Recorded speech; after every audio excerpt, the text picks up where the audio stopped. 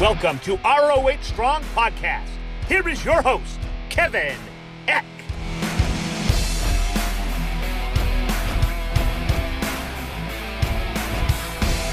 What's up, Honor Nation? Welcome to episode 56 of the ROH Strong Podcast, the official podcast of Ring of Honor Wrestling.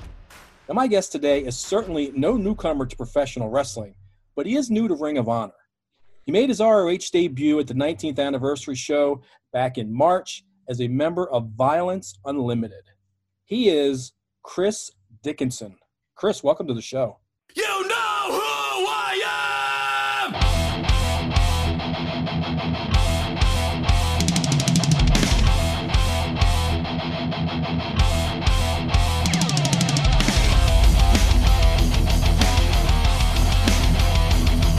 Hey, what's going on? Good morning, good afternoon, good night. How's everybody doing out there? I actually made my debut for Ring of Honor in 2015. The weekend of the Super Bowl in 2015. Yeah, Right. I guess I made a more memorable debut for Ring of Honor. I guess anniversary show. Yeah, I guess technically you're 100% right. You had that one match against Michael Elgin back in 2015, but I figured this is really your kind of unofficial. That was your official debut. This may be your unofficial debut. Sure. Yeah, these days I kind of just, do whatever I want. That's so you never know where I'm going to go next. Well, that's true. I know, and we'll get into all that as we continue this conversation. But we were just talking before we started here. Like, you just flew in from LA. You're on the East Coast, so you're still getting adjusted again today to East Coast time from the West Coast. I know you've wrestled all over the world, so I mean, you really have been all over. Yeah, it's been a busy last couple years, especially the last two. I'm very fortunate that I was able to stay pretty consistently busy during the pandemic, aside from maybe in the very beginning, a few months of oh God, am I ever going to wrestle again?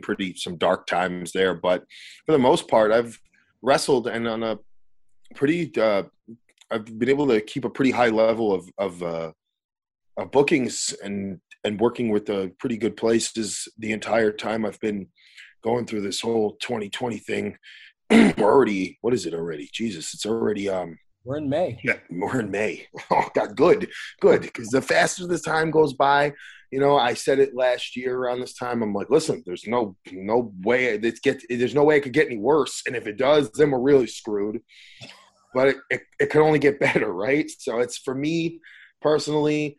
Thank you to everybody that I work with. Thank you to places like Ring of Honor. Thank you to family, friends, support. Even if none of these people listen to this, on every time I ever do anything like this, because of the enormity of the last year and all this stuff, I always just throw out a big thank you, especially to the fans, for supporting me and keeping me going during this whole thing, because it ain't just a one-man show, and I need support. So I'm so thankful for everybody that's helped me continue and be able to work and earn money.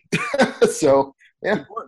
Well, this podcast was actually born out of the pandemic and the necessity to continue to create content while we were taking a break from live shows. So obviously a lot of the conversations on these past 56 episodes, past 55, I guess this is episode 56, has been, what have you been doing during the pandemic and what's your experience been like?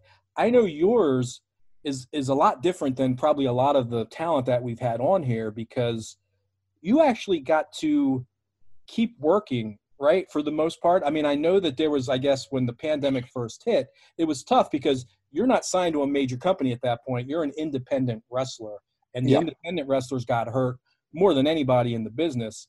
But you were fortunate in that regard, right? Because you've still found places to work pretty much. Sure. Yeah. I mean, listen, one of the main independent outfits that I work for is Game Changer Wrestling, GCW, and they were pretty consistent at keeping a schedule going after the first initial few months and staying busy, booking outdoor shows, falling into the regulations wherever they were running as best as possible. Some other places followed suit. not really. GCW really was it. And there was some stuff going on out in Indianapolis for a little while, different promotions, and then kind of like in the summer, I started getting some phone calls. The wheel started turning. Started going out to the West Coast, filming stuff for the United Wrestling Network. Eventually, New Japan Pro Wrestling started communicating with me, and I started heading out to LA to do stuff for them. And LA is a great place for that because they have the studios. You have that closed studio environment. There's those those like sound stages where you could put something together like that and have all the bells and whistles and effects and lights and everything, and have a crew, and they could get everybody tested. And it's just I'm just blessed, man. I'm just lucky. But it's not by luck and chance. I just kept my head down, kept working, kept moving forward, because I didn't have much of a choice. And just for my own mental, health and my own self, I couldn't just sit back and just say, oh, I'll just wait until whatever. I had to keep moving. So that's me. And it had to be tough for you at first because, I mean, you were working, as we've been saying, you were working a lot. I mean, you were one of the ones who, on the independent scene, who really was making a good living. You were working as much as you wanted to, I guess. And then all of a sudden, boom, everything shuts down. It was getting a little crazy, to be honest. It was like weekends that would be, I'd drive 4 hours to go to Massachusetts because I had moved back to New York at the time to wrestle for a Thursday night, ride back to Staten Island where I'm from to fly out on a Friday morning to go wrestle on a Friday night. Maybe do a show in the same area on like a Saturday, and then maybe fly somewhere else on a Sunday, and then fly back on either like a red eye or a Monday morning. And it would be constant back and forth to the West Coast, the East Coast. I'd be in Mexico. I'd have to come back to somebody drive me back over the border, fly out of like San Diego or something. Like I was just always moving around and staying super busy. And my weekends would usually consist of 2 to 4 bookings at the most, and I was staying super busy. To be honest, I remember thinking the way things were working out with my schedule going forward into 2020, I was like, I don't know if I'm going to be able to keep this up. I might die or something. So I don't know. Everything happens for a reason, and now it's interesting. A lot of people all across the business, I have friends in WWE who are so happy they don't have to travel. You know what I mean? They just drive, especially if they live in Florida, they just drive to their work, to go to work basically, and then go back home. Or, a lot of guys that for Ring of Honor or work over the New Japan, you go and you knock out all of the stuff in the span of a few days that will last, a few months, almost 2 months or so worth of TV or tapings or whatever it is.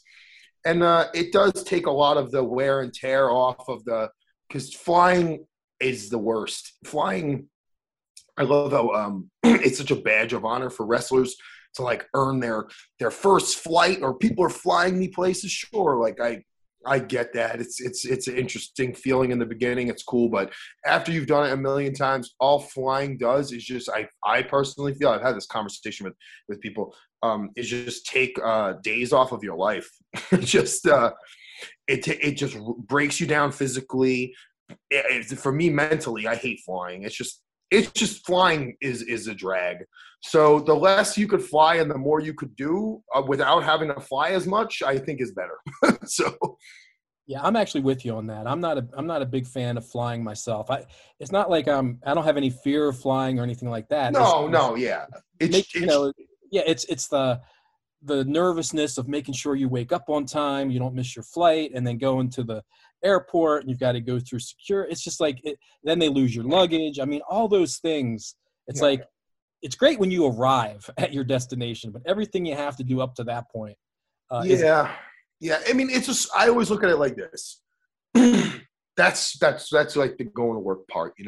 Everybody has a drag or a part. Excuse me, a bad part about their job that they don't like or whatever, and we all have to tough it out for a period of time with certain things. That's usually the least fun part about pro wrestling is the hours that you put in on the airplane. But it could be worse. You know what I'm saying? I'm sitting there on Instagram or watching wrestling on my phone. So like I said, there's tougher jobs. So, yeah. Well, I guess, and you sort of alluded to this, maybe it was a little bit of a blessing in disguise. Not that you obviously wanted a pandemic to hit and interrupt your career and all that, but you did have a few months there where I guess you could sort of take a breath and let your body heal up a little bit. I mean, did you see any benefits of that? Oh, yeah. And in many ways, what happened was having to adapt to some different training methods, and then willingly jumping into some different training methods myself. I feel like in the last year, even at where I'm at now and having trained for so long, I feel like I got myself in better absolute physical condition, and I feel great than I've ever been before. And that came with just having to adapt because of gym closures or having at one point I had the keys to a gym in New Jersey, which is over the bridge and, a bit of a drive from where I'm at here, but I still went every day and paid the tolls because I had no choice. There was this gym, and it wasn't like a full gym, but there was available stuff to use. So, I'm adapting my training methods to what's going on over there and what's available. I'm working out outdoors. Obviously less wear and tear from obviously not traveling or wrestling as much.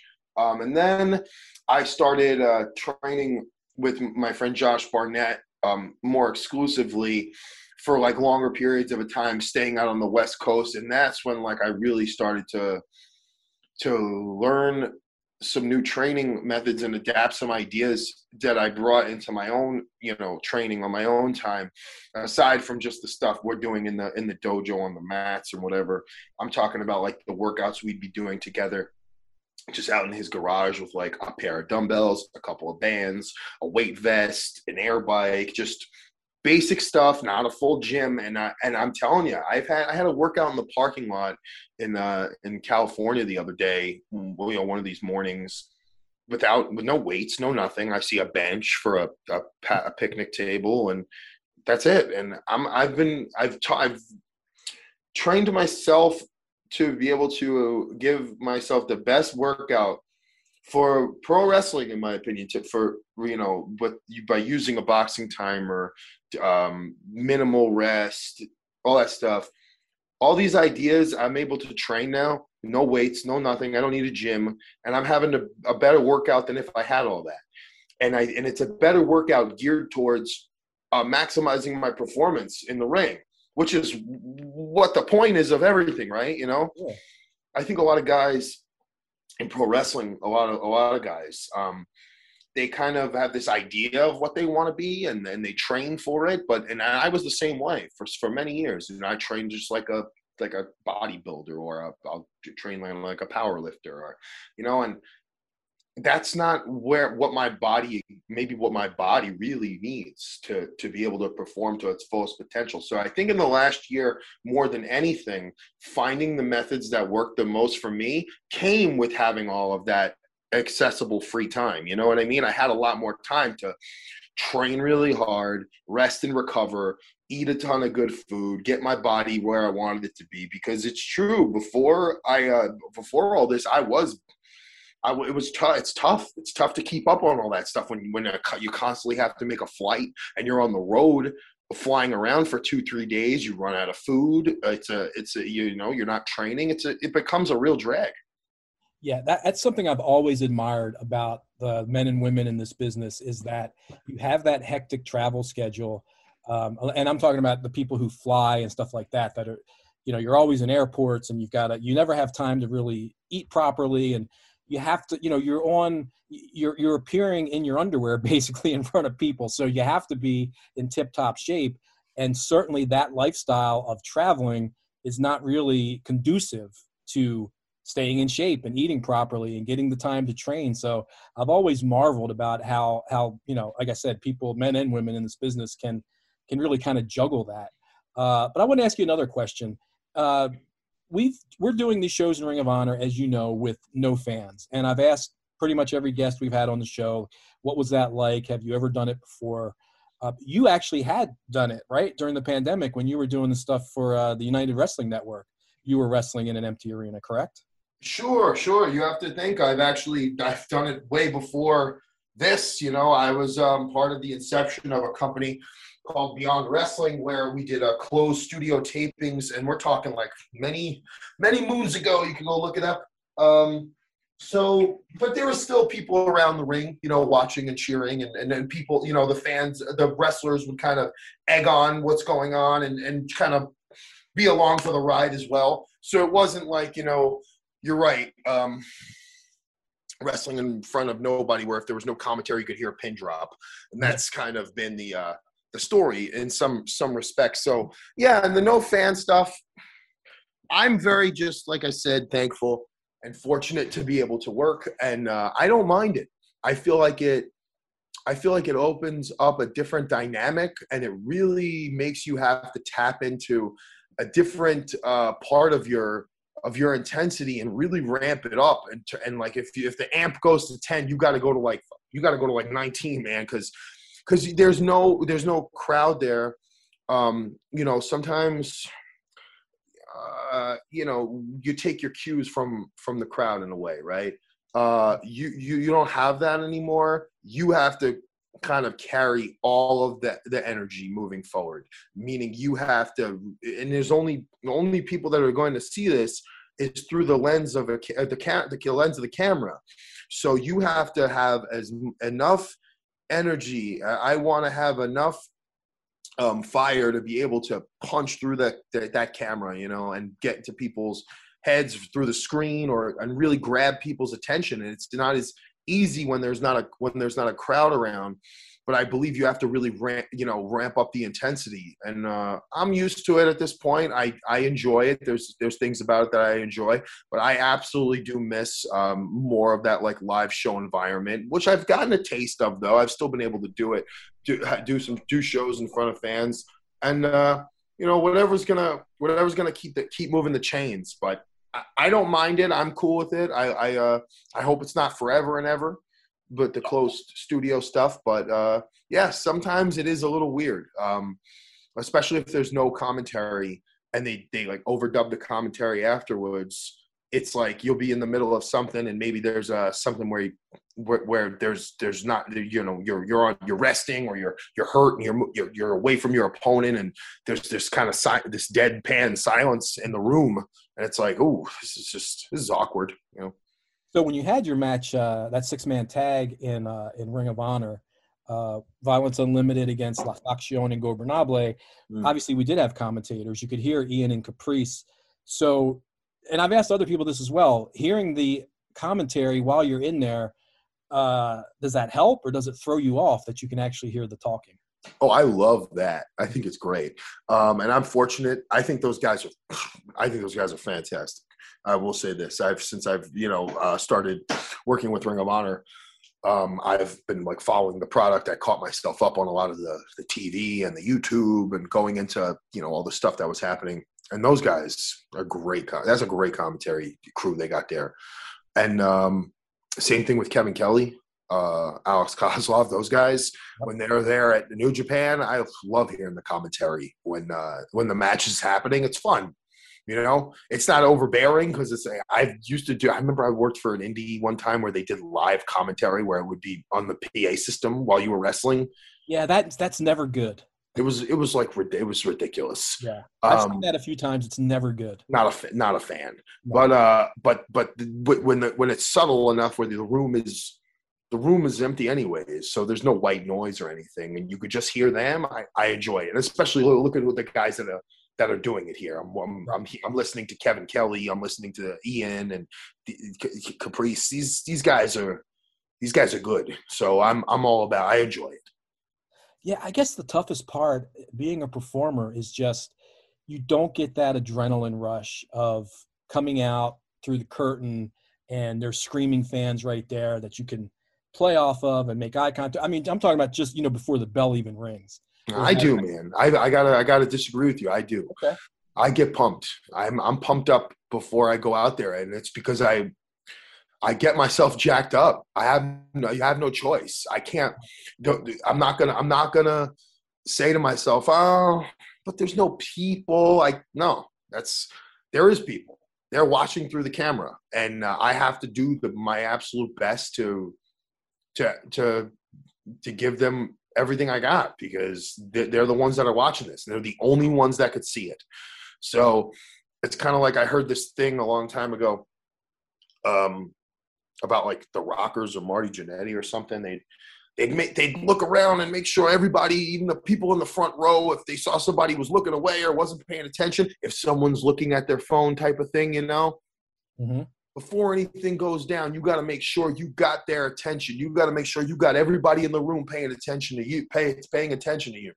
I know it's obviously kind of different when there's nobody in the room and we're going through the lens of a camera, but maybe the idea is to just make sure you're just taking it down, moving at the right pace, to just make sure everything you do is able to grab attention, because you don't want any wasted movement. I don't want any wasted movement.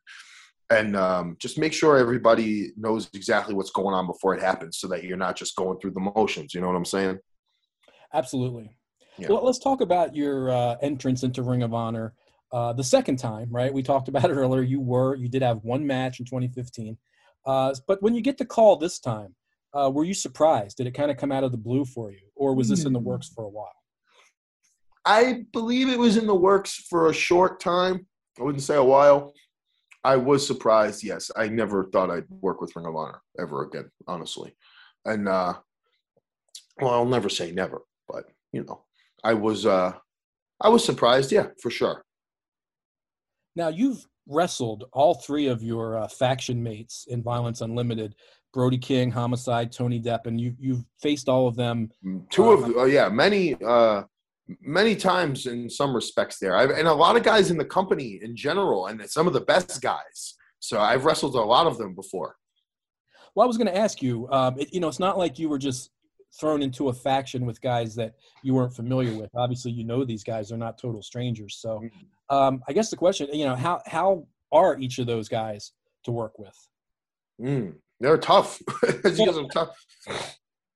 I got a good group of individuals here. Everybody's different. Not everybody's even remotely kind of close. I mean, some similarities. Me and Homicide, obviously, Homicide's one of my all-time favorite wrestlers. I mean, you could slap him on a list next to, a Keiji Muto or a Nobuhiko Takada. He's one of my all-time favorite wrestlers. I was there live for so many of those big moments back in the day on the Indies, at Jersey All Pro Wrestling, at Ring of Honor. I was there when Ring of Honor started. I went to maybe the third or fourth show I was there in the crowd. And then I was going to live shows at the Murphy Rec Center, eventually the Rexplex, all around that South Philadelphia to New Jersey, New York area, because I'm from Staten Island. I grew up in Staten Island, and I had friends that were really into it too. So who's got the car, who's driving. That's how I got introduced to, indie wrestling back then. So I was along for the ride, and I loved Homicide. So we're talking about, we have a real legitimate, a pillar, one of the pillars of the company here that we got, who I've shared a ring with. And I mean, that's anytime you could even be in the same room as somebody like that and talking to him is a privilege to be able to learn, and to be able to just, become a sponge and just, take anything. Yeah. And this is somebody that's become a close friend, a mentor, someone that I legitimately trust. So that's a big factor there in a part of this group. Tony, he's something, man. I remember being introduced to Deppen and now seeing from how far he's come from where he was when I first heard of him, it's unbelievable, to the point where I could tell you I'm standing on the apron in a tag match watching Tony do his thing against somebody, and it's like, whoa, this is incredible, and I've watched Tony grow into quite the professional wrestler, and he's a good dude. Brody is just a monster. He's a total freak. He's so agile. He's so agile and could move so well for his size.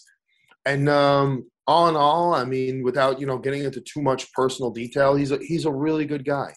His heart's in the right place. His mind's in the right place, and he has a good understanding of what's happening out there, what people want to see, and he's just cool. He's a cool dude. He understands. He's got his finger on the pulse almost, and he's really like I said, a pretty impressive athlete for his size. Usually guys that big, they don't move as well, or they're not as smooth on their feet. He's quite exceptional. Oh, there's no question about it. The stuff that he can do for a guy his size. I mean, the first time you see Brody and you're not expecting it, it's like, wow, you just can't believe a guy that size can be that agile. Yeah, and as far as an aesthetic standpoint, he's incredible looking. Yes. He's just look at the guy. He's just he's covered in all these wild tattoos. He's got amazing gear. He's just he's a good dude. Oh wait, there's a fire engine going by outside. Welcome to New York City. Well, it's not your residence, I hope. No. I just gotta go actually pour myself some more coffee. So okay.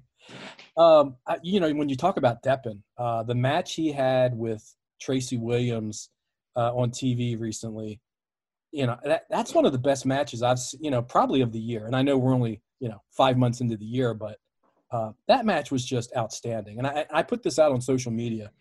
If you're a fan of pro wrestling, you have to watch that match, because that's, as far as just the action, it was hard hitting, the storytelling. I don't think it gets much better than that. Hey, I'm gonna tell you, I don't think anybody's wrestled Hot Sauce Tracy Williams more than me. Yeah. I've wrestled Deppen quite a few times, and yeah, I watched them wrestle, and I was like, damn, these guys got something going on here. They got chemistry. So I was like, whew, that was one of those moments where I really did. I was like, whoa, Deppen, man, he's really leveled up. And so's Hot Sauce. I mean, I haven't wrestled Hot Sauce in a few years. But like I said, we've shared a ring many, many times all around the world, actually. And yeah, to see these guys growing into these efficient professional wrestlers, it's pretty impressive. And yeah, I would suggest anyone to seek out that match. I was pretty blown away. I was like, damn, this is some good stuff. Who are some of the guys, and I know you don't want to slight anyone, so just the first names that come to mind, who are some of the guys on this roster that you haven't worked with before that you're looking forward to getting in the ring with? Jay Lethal. That's a good one. Jay Lethal and I actually started wrestling around the same time. He was a bit older than me, I think, but I was really young, maybe 14 or 15, or he might have been 17. I can't remember exactly, but we have the same trainer. We started the same wrestling school in Bayonne, New Jersey, at Jersey All Pro Wrestling. We started the same company. I used to train with Jay Lethal then, but that we never actually had a match, because his trajectory he was such a natural, and I was a kid. It took me a couple years. It took me a while to really figure out what I wanted, or start learning how to really get it going in the ring. And Lethal, man, that guy, he was a freak when he was 16, 17 years old. And he's still unbelievable to me. I'm like, I'm watching him and I'm like, wow, he's something. So I'm looking forward to working with Lethal for sure. In fact, I'm dying for that because we've never crossed paths in an actual match or in a ring or anything like that. So that's someone that I'm really looking forward to getting my hands on. Yeah, well, that's got to happen at some point, I would think. Mm. We're having this 3-way faction warfare with you guys in Violence Unlimited and La Facción Ingobernable and Foundation, which obviously Lethal's a part of. So, yeah, I think it's that's got to be in the cards, I think, at some point. And it's weird because I know you guys were both from Jersey All Pro. It's weird that you guys never actually crossed paths in the ring. You Yeah. you just didn't actually wrestle. You know, if this, you know, we're talking like so many years here, but Ring of Honor is, you know, has obviously moved on and evolved into something, you know, so big and so enormous now. Ring of Honor, the inception of Ring of Honor is so tied to that company, Jersey All Pro Wrestling, that from years ago. So much of the same talent crossover, kind of running in the same similar area, Northeast. There was just a lot of similarities, right? And Jay Lethal was a big part of Jersey All Pro Wrestling, as well as kind of the early times of Ring of Honor, and developed into one of their real top guys pretty early there.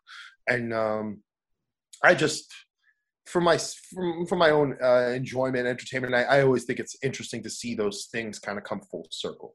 So I'm very excited to step into a ring with Jay Lethal. Well, Jay Lethal, obviously, 2-time former Ring of Honor world champion. He's held the title longer than anyone, his 2 reigns combined. Let me ask you about another former Ring of Honor world champion, and that's PCO. Because I heard, in doing my research for this interview today, I had heard you in another interview talk about PCO playing a sort of a pivotal role in your career a few years ago. Yeah, I'm gonna be honest with you. I saw Carl last time we did stuff for Ring of Honor. Mm-hmm.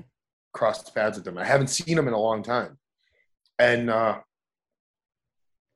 you know, I almost like cried a little bit. I was so happy to see him because, yeah, I was a little down and out. I was, you know, going through things in my real life, and just wrestling was in a spot where I was like trying to figure out what I needed to do, how I needed to really get things going again to be who I wanted to be and be where I wanted to be, and, you know, all that good stuff. And I had some matches with Carl, and I remember working with him, and he's nuts.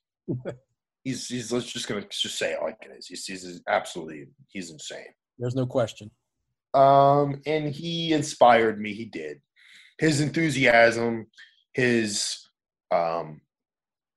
attitude, just how nuts he is, I guess. I don't, all those things just kind of really like lit a fire under my ass that I guess I really needed. Made me realize, like, wow, this guy is, you know, so much older than me. He's accomplished so much, yet he's out here on these shows in the indies, wanting to really give it his all, just leave nothing out there, just you know, leave nothing on the table, just do as much as he can to, you know, to send this crowd home, you know, with their jaws on the floor and all that. He's just a hard worker, and he, you know, it could be mistaken for him just being, you know, crazy, but it's admirable. And he's a good guy, and he's in, you know, and I was introduced because of him. Obviously, I was introduced to Destro, his manager. What a character, right? Oh, he's the best. These guys are the best. We're talking about great guys. Yeah. And Carl really was. He lit a fire under my ass when I got to work with him a few times. I don't know whether that was 2017 or 2018. We had some matches on the indies, and he definitely pumped me up.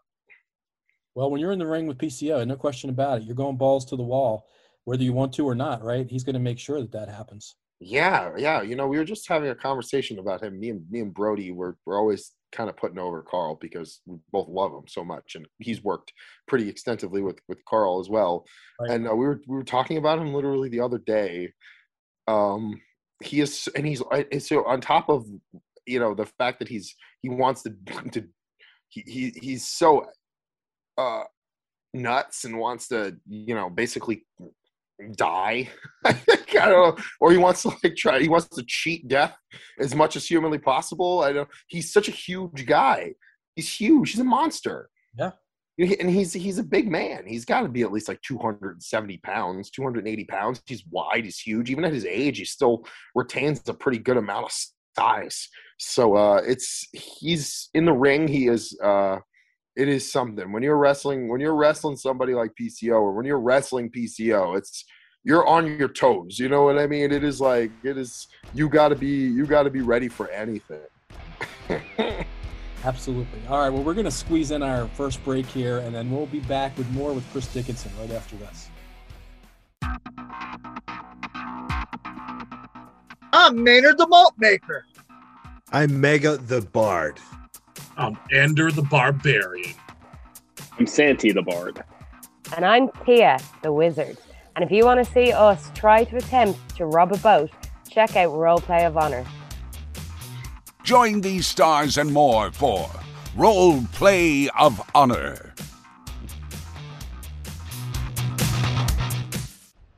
All right, we are back on the ROH Strong podcast. My guest is Chris Dickinson, member of Violence Unlimited. I want to talk a little bit about New Japan Strong, because I know we alluded to that you're working for them. The show airs on New Japan World. It's New Japan streaming service. Was working for New Japan, and I know this isn't in Japan, it's actually in LA, but was working for that company always a goal of yours? Yes, working for New Japan Pro Wrestling was my main goal. It was my main goal. My main goal, my life goal, was always to wrestle in Japan. Okay, so I did that. And, after that, it's like, well,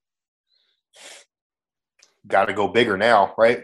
You have to start setting the bar higher. So, I found success, and light bulbs started going off in my head, and I was like, there's no reason why I can't be here. Why I shouldn't wrestle for New Japan Pro Wrestling. They are far and away the top company in Japan. They are they are the top professional wrestling company in the world. All right, I'm just going to say it like it is. They still offer a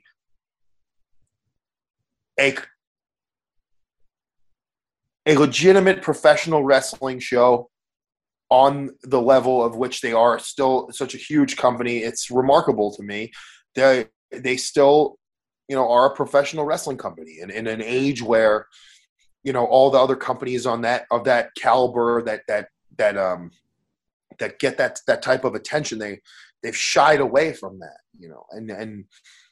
and New Japan from top to bottom, from the way that and then most especially, I have so much appreciation, and I'm so enamored by the way that they still develop their talent and the way that they train their guys, and the Young Lion Dojo system, whether it's in Japan and, what I've been fortunate enough to see myself with Shibata and the LA Dojo guys. It's incredible to see how this company is nurturing the future of, not like I'm going to say the business, I'm going to say of professional wrestling itself. And it's so impressive.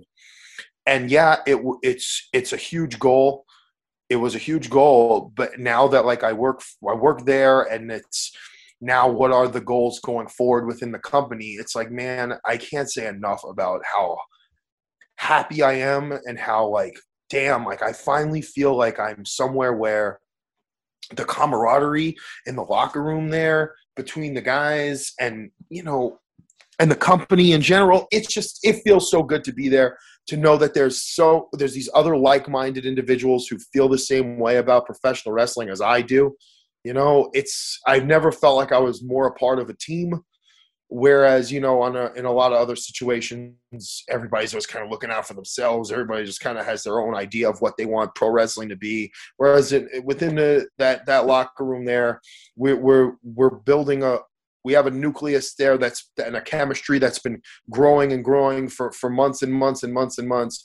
And it's really just getting started, man. And you got some really good guys over there, like-minded guys that love pro wrestling, that respect pro wrestling. And I mean, look at the people that they have behind it there. You got Katsuyori Shibata is training these guys, and he's at these tapings. He's helping people. You know, he's acting almost as I guess people would compare it to an agent, or, you know, however he could offer his advice to what things he sees, and the people behind it in general. Period. It's all such a great experience altogether, and you know, I would say that that's the strong group of guys, and the show itself, it's evolving into something really special. No question about that. And I think for Ring of Honor fans who maybe haven't watched it, I think they should. I think if you enjoy Ring of Honor, I think you'll also enjoy the New Japan Strong show. Rocky Romero, obviously heavily involved there. Brody King. I can't say enough good things about Rocky and his involvement there, especially, you know, the pieces that he's putting in place. And like I said, that's another guy who just has so much experience, so much worldly experience. Someone that I watched when I was, like I said, someone like a Homicide, you know, someone like a Jay Lethal, or someone that I watched when I was developing, growing up as like a teenager. So, yeah, these are the guys who, I want to be around. I want to work with. I want to work for. I mean, they've got a wrestling guy running a wrestling show. That's how it should be. And I want to be able to, you know, learn as much as I can from somebody like that. So let's talk about some other places that you've worked, because again, we alluded earlier that you've wrestled all over the world. Two-part question. What are some of the other countries that you've wrestled in? And what's the strangest experience that you've had in your world travels? I know there must be some crazy stories. What's one that comes to mind that you can tell on a family PG podcast? Oh, there's definitely quite a few. I've had some bad ones. The bad ones are the ones that I probably couldn't tell on the PG podcast. But I've wrestled in Mexico. I've wrestled a fair amount in the United Kingdom. I've wrestled in Canada. I've wrestled in Australia. I've had some bad travel experiences with, like, you know, things that were completely out of my control happening to me while I was just like in the process of traveling, that almost like screwed me and got me stuck somewhere or got me stranded. I've got like a couple of good stories like that. I've got stories where I've kind of gotten sick while I was traveling. I've had any culture shock type moments. Oh, I mean, to not go in like a shock type of moment. I thought Japan was incredible, but Japan, in a way, see when you go to all these other places, right? When you start traveling so much, or you wrestle for so long, and you constantly get on a plane, you go someplace that you've never been before, you drive somewhere you've never been before. You know, sometimes obviously everybody's human. You build up expectations of what things are going to be like, especially when you're younger and you've never done it all before. A lot of times you get let down, right? You know, it's kind of like, yeah, this was okay. It wasn't exactly what I thought it was going to be. Or when I went to Japan, obviously I had pretty lofty expectations because this is my life goal here. I've been dreaming about wrestling in Japan since I was in like the 8th grade, right? So went to Japan, and not only did it was it better than what I expected, it far exceeded any expectation you could possibly imagine. And obviously there's a lot of factors involved. I went over there and worked for some great companies. The shows were all really awesome. They were all sold out. The stuff I was doing and was a part of was already kind of over before I even got there. So it wasn't like I just went there to wrestle. You know what I mean? Yeah. I already, it was all really set up well, and I had some tremendous opponents. My first match in Japan is like one of the most memorable moments of my life, and I'll never forget it. You know, things like that just really like blow you away and just you're immediately accepted. You know, that's the stuff that you dream about, because you only get one chance to make a first impression, right? And I thought that the culture over there was just incredible. Everything from it was a culture shock to me. Was I grew up in New York City. You know, obviously I've taken public transportation quite a few times. Obviously the subway. Damn, the trains over there and the subways, it's so clean. You literally could drop food on the floor and eat it. I mean, it's so clean and so tidy and so efficient that it's almost sad. It really blows away anywhere or anything I've ever been or seen. It's as far as things like that are concerned.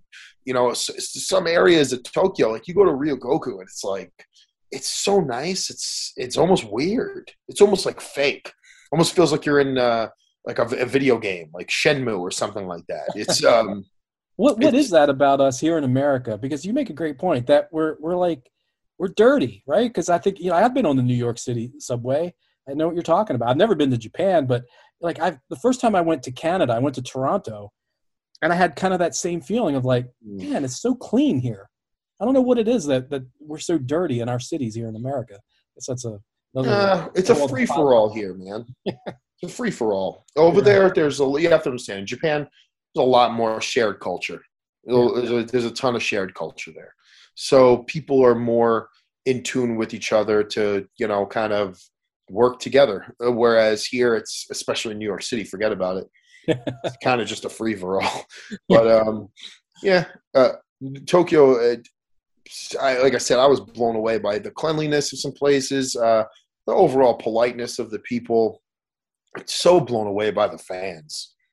Oh my God. Like, you know, the people over there, they love pro wrestling. I mean, pro wrestling is a thing. It really is.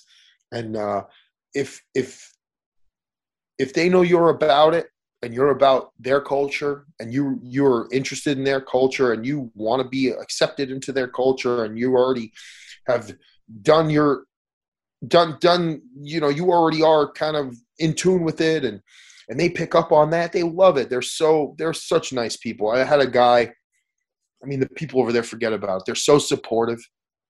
If you bring, you know, I did so well with merchandise. And I had a gentleman every day that I was on a show. He came to every show I was on in the course of 2 weeks at this point. He bought something every day. And the last day, I only had X amount of items, right? I gave him a free shirt, right? Because he bought something every day. Every photo he wanted autographed. He wanted every item. I gave him the shirt for free. The guy got down on his knees, bowed, and started crying. You know, he was so thankful that I gave him this shirt. He literally couldn't. He was like sobbing. I was like, whoa, this is intense, and it's real. Wow. There's these people really do appreciate and respect you, and it comes from such a genuine place, and it really puts into perspective, like, wow. This is how much this means to these people. Well, this is how much this means to me. That's why I'm in this position. That's why I'm wrestling in this foreign country in Asia right now, is because pro wrestling has meant so much to me. And the fan culture and the fact that kayfabe is still very much a thing in Japan, it just all adds up and makes it this experience as a pro wrestler that it's unbeatable and it can't be matched. So it's a pretty cool place. Yeah, and I've heard that from so many people that have been there. Very similar stories. It's on my bucket list. You know, I'd love to get there to see wrestling at some point. You should. I mean, dude, there's all these stores, man. Just in Tokyo, as you go to all these different stores, they sell memorabilia, merchandise, whatever. There's several of them. And there's some of them are incredible, big and small. I mean, it's literally like a Disney World for pro wrestling kind of. But let me shift gears and talk about intergender wrestling, because I know it's something that's really been a significant part of your career, and it's a little bit controversial. You know, intergender wrestling. Some people absolutely love it. Some people absolutely hate it. But it seems like there's not a lot of in between. Well, let me ask you first, how did it come about that you really got involved in wrestling against women? I think in the earliest stages of it, it was just a matter of there's so many guys, there's not so many girls. Do you want to wrestle this girl? And I said, sure. And she was already wrestled in Japan a few times. She was a bigger girl, kind of close to my size. Just that's kind of like how it happened. It was like, oh, well, who's going to wrestle her? And I was like, I'll wrestle her. It wasn't like this big idea, like we're going to change the world. There's going to be intergender wrestling. I mean, it just happened. So that this one Beyond Wrestling taping we did, I ended up wrestling a girl, and then I wrestled her like I would wrestle anyone else. Like I said, she had experience. She was tough. She was a little bit bigger, and that's kind of like how I started wrestling girls. So I guess out of that first time, it just kind of took off from there, where people just promoters started matching you up with, I guess, as it grew in popularity on the indies, I guess. So you were just a guy that they knew had done it, maybe, and was willing to do it, maybe. Because I think there's some guys that aren't. Yeah, I mean, I wasn't the only one. I mean, it wasn't like some new concept. Probably, I'm sure it had already been happening at that point for a while too. Yeah. But you gotta understand something here. These girl wrestling, female pro wrestling is in a different place now. There's a lot more female pro wrestlers. Whereas we're talking like, if we want to talk about when I first had a match against a girl, 2009. This is a long time ago. Yeah, for sure. So there is usually a big gap between the girls that are like good, girls that are athletic, girls that like have a lot of potential, and then maybe there's a lot of girls that are like, not so much. And usually a lot of girls, they all have to wrestle each other, right? So you get some girls that are, they're exceptional, and then they have to constantly wrestle other girls who maybe are still developing. Let's say that. So it's harder for them maybe sometimes to hone their skills when or maybe not being able to be in the ring with somebody who could go a little bit harder or push the pace a little bit more, or are a little bit more skilled than maybe some of the other people that girl that's better could work with. Do you know where I'm going with this? Yeah, absolutely. So so let's take that good girl, for instance, who's really, well, there's something there. Why shouldn't she wrestle, get in the ring with guys that are, maybe more athletically put together or more competent in the ring? Or that'll just help them develop, right? That'll to have them in there and to wrestle them as no different. It'll help them grow. It'll help them, get better. And sure, I'm sure that happens in training and whatnot. But I started wrestling more girls, and I kind of made it my goal to not wrestle them any different than I would a guy. Right. Because I feel like it would be shortchanging them. I feel like it would be disrespectful in a way. I'm not going to wrestle you like a girl. And I'm sure that's not what they would want. I don't think so. I'm pretty sure there's no female professional athlete in the world that would want to be told like, oh, I'll play you like a girl. Yeah, take it easy on you. No. So, yeah, I had good matches with some female wrestlers, or where people perceived to be good at the time, and that kind of just became a thing here and there. But I wasn't the only one. There was plenty of other guys that were doing it. For sure. Yeah. Let me talk about play devil's advocate and talk about a couple criticisms that people who don't like it have. And one, let me give you my opinion first of all. It's not, and I say to everybody, whatever's your cup of tea, God bless you. You know, there's all kinds of styles, and we don't all have to like the same thing. I have no problem with intergender wrestling, but to me, and again, it's just my opinion, it has to be, in my head, believable. And you mentioned like some of the girls you wrestled earlier were bigger or more athletic. To me, that's what it has to be. If I see a guy of 6'5", or it doesn't have to be 6'5", but a guy who's 250 pounds or whatever in there with a girl who's 135 pounds and 5 feet tall or whatever, that I have a little bit of a suspending disbelief. That's just me. How do you look at it? Do you see that at all, or do you think that size really doesn't matter as long as the storytelling's good and whatever? This is one of those things where, like, okay, see, I have my opinions and my ideas of pro wrestling, and I've evolved and grown as a pro wrestler over the years, especially from where I was at when I was first doing matches like this. Mm-hmm. So my opinions have changed, to be honest, and the way I present myself. You don't see me doing these matches very often. I don't do them anymore, really. So what does that say? But what I'll say is this: regardless of whatever my idea of what I believe pro wrestling is, should be, could be, is much different from a lot of other people's opinions. Pro wrestling is a subjective art. It is a subjective art, whether you like it or not. What one person likes is not what another person likes. It's that they don't have to like the same things. They could meet somewhere. They could be complete opposites of each other.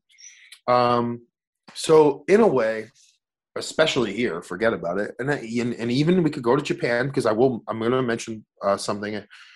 It could be anything you want it to be.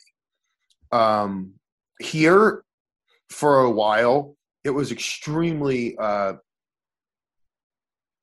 looked down on. It was looked down on, intergender wrestling. But what people don't realize is, there's so much hypocrisy involved. But, here we go, culture differences and whatever. You're going to choose somebody like me up for intergender wrestling and all that. And nowadays, intergender wrestling it's almost like completely widely accepted, I'd say, aside from fans that do hate it. And I'm sure there's a lot of people in the business that are behind the scenes that do hate it. And that's why it's not everywhere. But you got someone like Minoru Suzuki. You know who that is, right? Oh, absolutely. Okay. Minoru Suzuki is an intergender wrestler. He's wrestled many women. Right. Okay. You have somebody like that who's doing it in Japan. You can't tell me, because that's where I take my cues. Well, yeah, nobody's going to argue with Suzuki, that's for sure. Sure. Could I have gone about things differently? Could I have done things smarter? Sure. Better? Yeah. Developing, man. My intention always, though, my number one intention with that stuff, because I don't know if you follow me on social media, I'm a huge Joshi fan. I love women's wrestling. I do. I support it. My number one goal with that stuff always was to just give the girls an opportunity to shine in maybe a way where maybe some of the other girls are just not athletically inclined enough or put together enough or can't, push the pace enough with a certain girl to get that out of them. You know what I mean? Yeah, for sure. That was always my goal, going into those matches and doing those matches. It was that was always my number one idea in my mind. So, Well, the other major criticism, obviously, aside from the believability factor, is people look at it as, especially some of these matches that are very snug, stiff, whatever word you want to use, or, whether they're hardcore matches, they look at it as it just comes off to them as it's violence towards women. It's man-on-woman violence. I mean, how do you react when you hear that criticism? What would you say to those critics? I do understand. I get it. I do understand the argument, but it's like you ask yourself why they say that, and it's because, sure, now we're gonna go off in a whole different direction. We're gonna break kayfabe, whatever. pro wrestling, it's happening live. So it's like happening in reality almost, right? Yep. That's what you'd say. It's not like because there's always that argument that people say, well, what about in a movie when, I'm going to totally date myself and sound like a nerd, but like Cynthia Rothrock, do you know who that is? Yes, I do. Okay, like someone like Cynthia Rothrock's beating up all these dudes in this like Hong Kong Kung Fu movie. That's a name from the past. Wow. Sure, right? Or like whatever. Who would be like the today? Uma Thurman in Kill Bill or something, right? There you go. Yeah. What about this chick? She's beating up all these dudes in the movie. Like but like, so why can't it happen in pro wrestling? And it's like, yeah, why can't it happen in pro wrestling? We're kind of almost in a very similar, you know what I mean? It's it's just it's funny because for as serious as a pro wrestler as I am, and I present myself and I'm so into it and all that. Yeah, I could totally see why wouldn't I be able to do this with a female? Why? Well, Kristen Statlander. She's with AEW. Yeah, of course. Yeah, she's been in Ring of Honor. She is an incredible athlete. We're talking like if you gave that girl, if you gave that girl a softball and said, go be the best softball player you can be, she'll go and be the best softball player you can be. You tell her go be a surfer or something. She'll be the best surfer ever.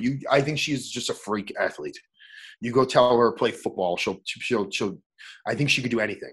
I want to work with somebody like that, even if it's a girl, even if it makes me look weak that I go down because she can't. If somebody like that, she's kicked me in the face, it's gonna hurt. That's believable for sure. We could go on and on about it.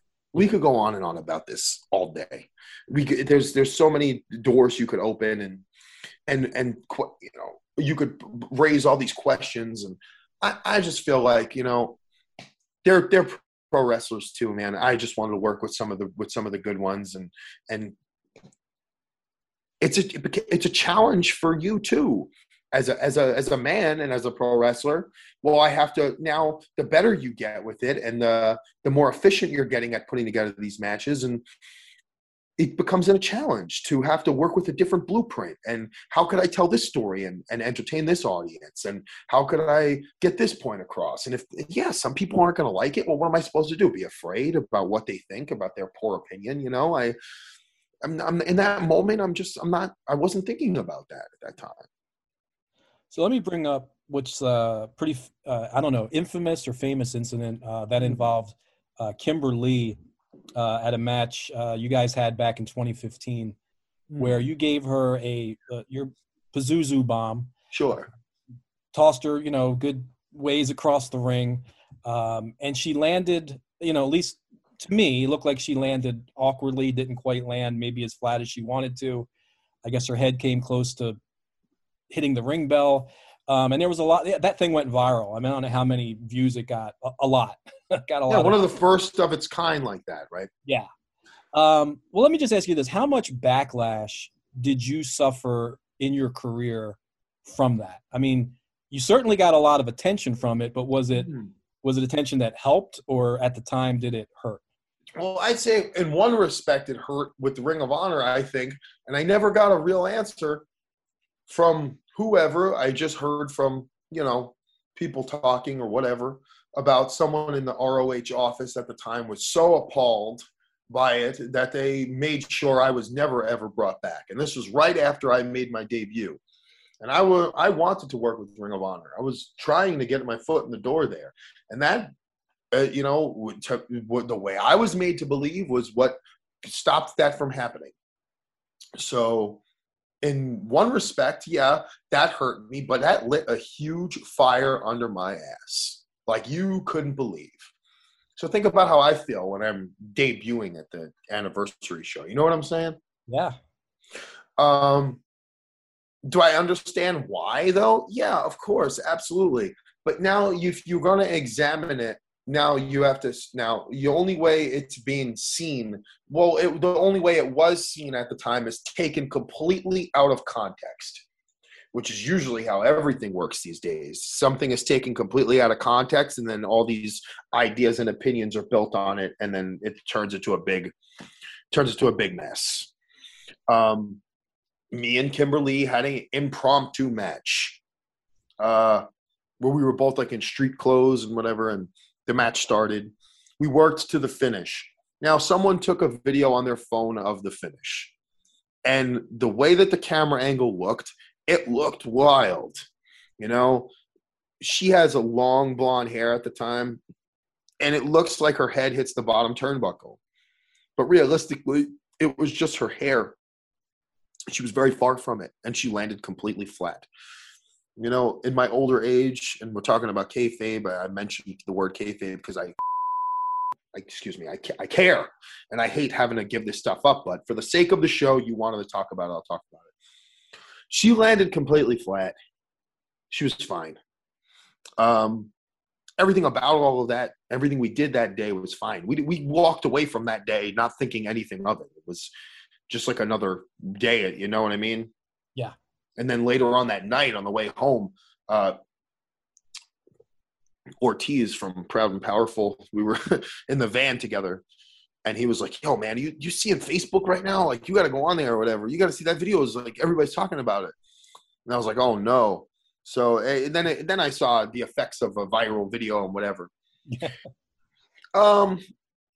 So, yeah, it looked crazy, and it came off as like just wild, kind of crazy indie show thing where guy beats up girl or whatever. Yeah, sure, but that wasn't the case at all. It was a whole match that led into that moment. It wasn't like I just went in there with the girl, did the chair, because they were all crazy about the chair shot too.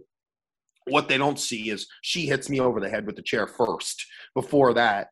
But she actually, you could see she puts her hands up. It was a plastic chair. It was all safe and all rehearsed and all well thought out. The finish happened, and yeah, the finish looked wild. But from that phone angle of the viral video, it looked like extra wild. So, yeah, I took a lot of heat for that. Do I regret it in a ways? Yeah, there was a lot of times where I said, God, why did this happen? I hate this, whatever. But then, thinking about where intergender wrestling is now, it's like if somebody did that now, they'd just be like, oh, that was great.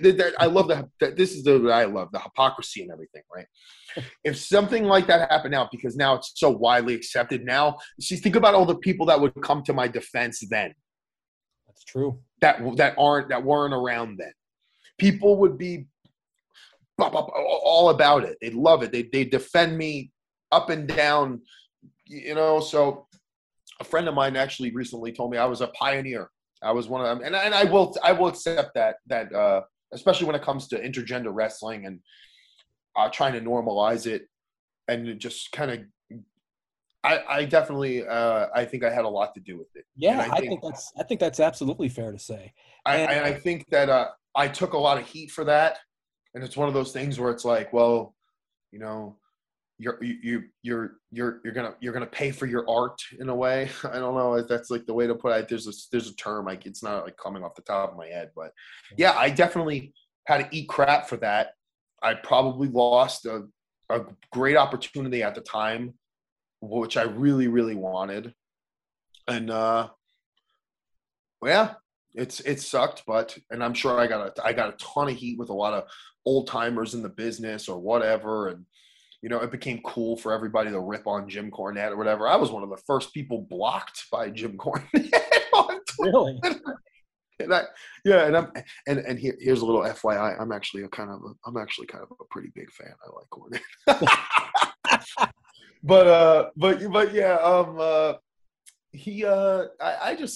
I had to roll with the punches. I got to put food on the table. So I just kept moving forward. I wasn't going to and you just quit wrestling over it.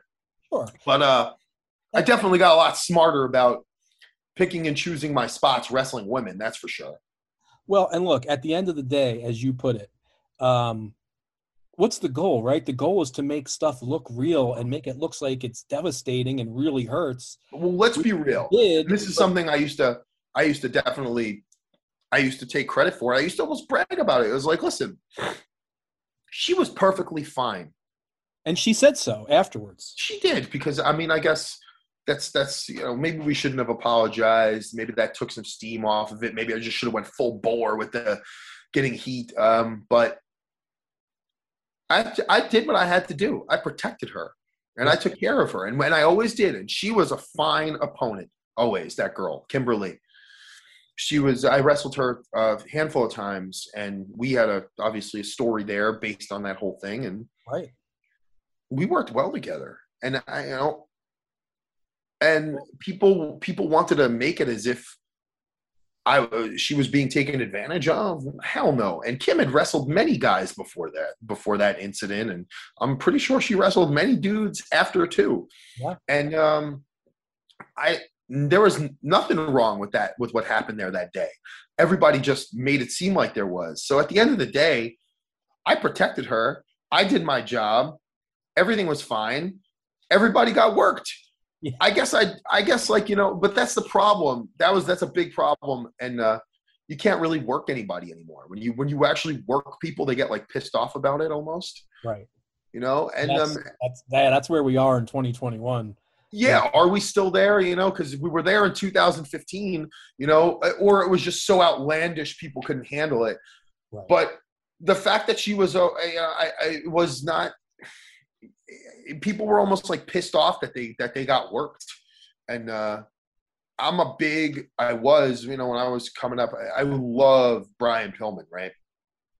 So there was a part of that whole thing that I was eating up, and I loved it.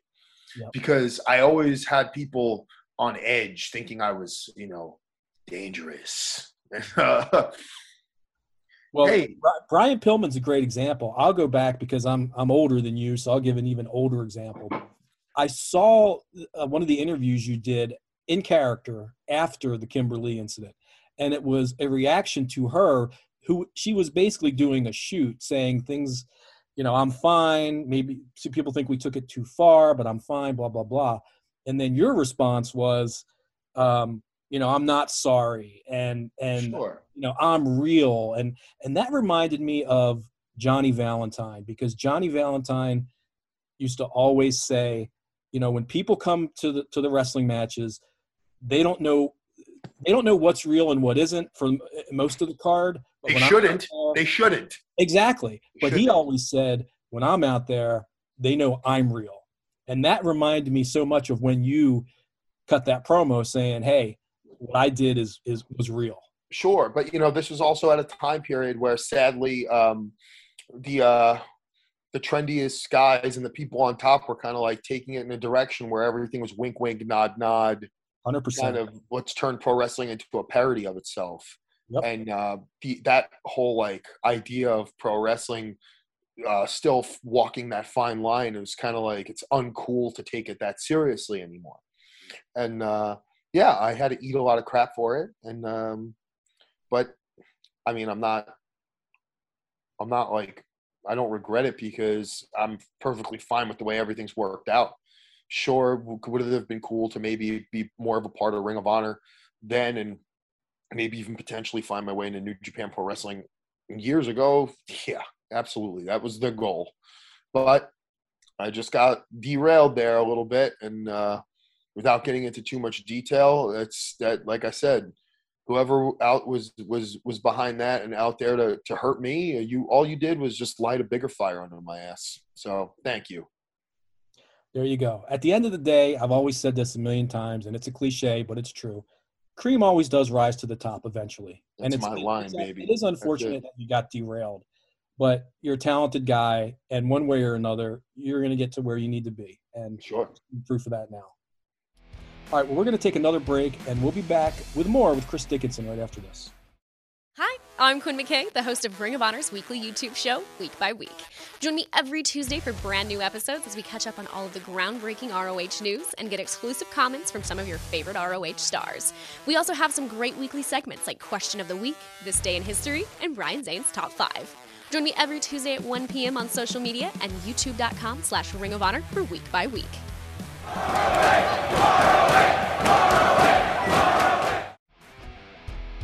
All right, we are back on the ROH Strong podcast. My guest is Chris Dickinson, member of Violence Unlimited. I want to touch on a little bit, just and you sort of touched on it earlier, just kind of your fandom as a wrestling fan.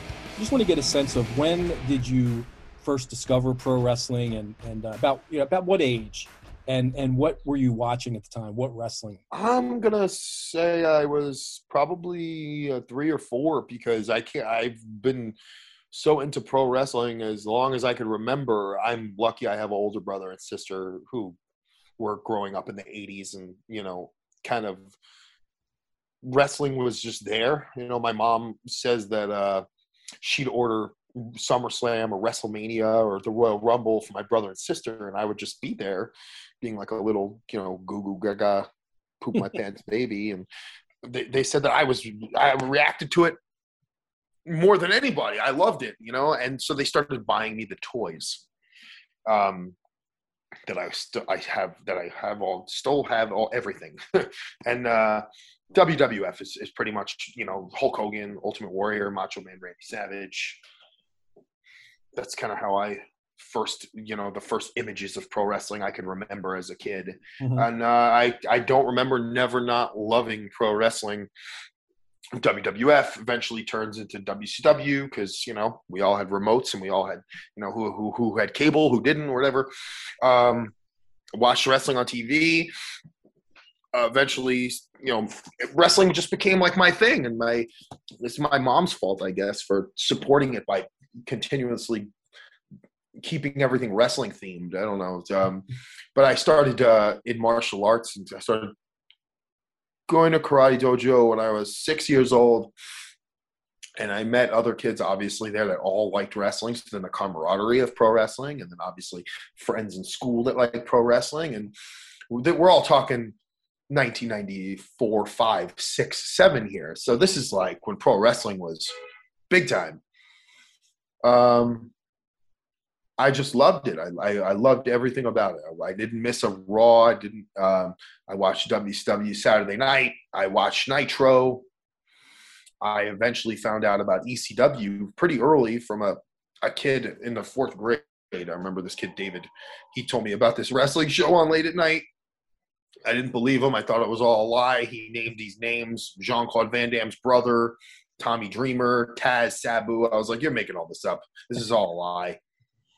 It wasn't a lie. I discovered ECW. That was a big, big blow away moment. And I found ECW when I was still only 10 years old, late at night on television one time. Yeah, I can't imagine. I was a big fan at 10 too, but I'm older than you. I can't imagine being 10 and seeing ECW for the first time. That must. Yeah, it's my brother's fault. He was in my room. In my room, I had we had the PlayStation. Remember the PlayStation when it was just the original PlayStation? And we had Resident Evil, that game, and he wanted to play the game. My brother's a big video game nerd, and he was playing the game in my room, and I was supposed to be asleep, but he was, I wasn't asleep. I was sitting in the bed watching him play the game, and I was like, it's late at night. That wrestling show could be on that kid always talks about. Let me go just switch through the channels and see if I find it. And lo and behold, I literally found it that night. And I remember I went in my sister's room, and it was a TV where you turn the dial too. It wasn't cable. Oh, that's old school. Yeah, and it was on. It was on the TV that night. I remember. I'll never forget seeing the ECW for the first time and witnessing the first time seeing pro wrestling in that aesthetic that wasn't a highly produced television product like a WWF or a WCW. I saw maybe one really bad indie show that I thought was ECW on a public access channel, and it wasn't. It was some local thing in Staten Island from back in the day. That was the only other thing I ever saw and I had gone to, and I went to an indie shows with my dad here in Staten Island, where I eventually went to ECW live here in Staten Island as well. I was at a show where there was a riot. I don't know if you ever heard about the riot at that Sports Fest in Staten Island, but yeah, so I saw ECW for the first time, and that was a blow away moment. And then eventually pro wrestling, everything for a few years there in that late 90s. It was crazy going to. I grew up in the best time. I thought everybody's always going to say that, right, about their time, but for the time where I grew up there in that 6th, 7th, 8th grade, pro wrestling was so on top. 98, 99, 2000. I started high school, and that's when I started getting into the indie stuff.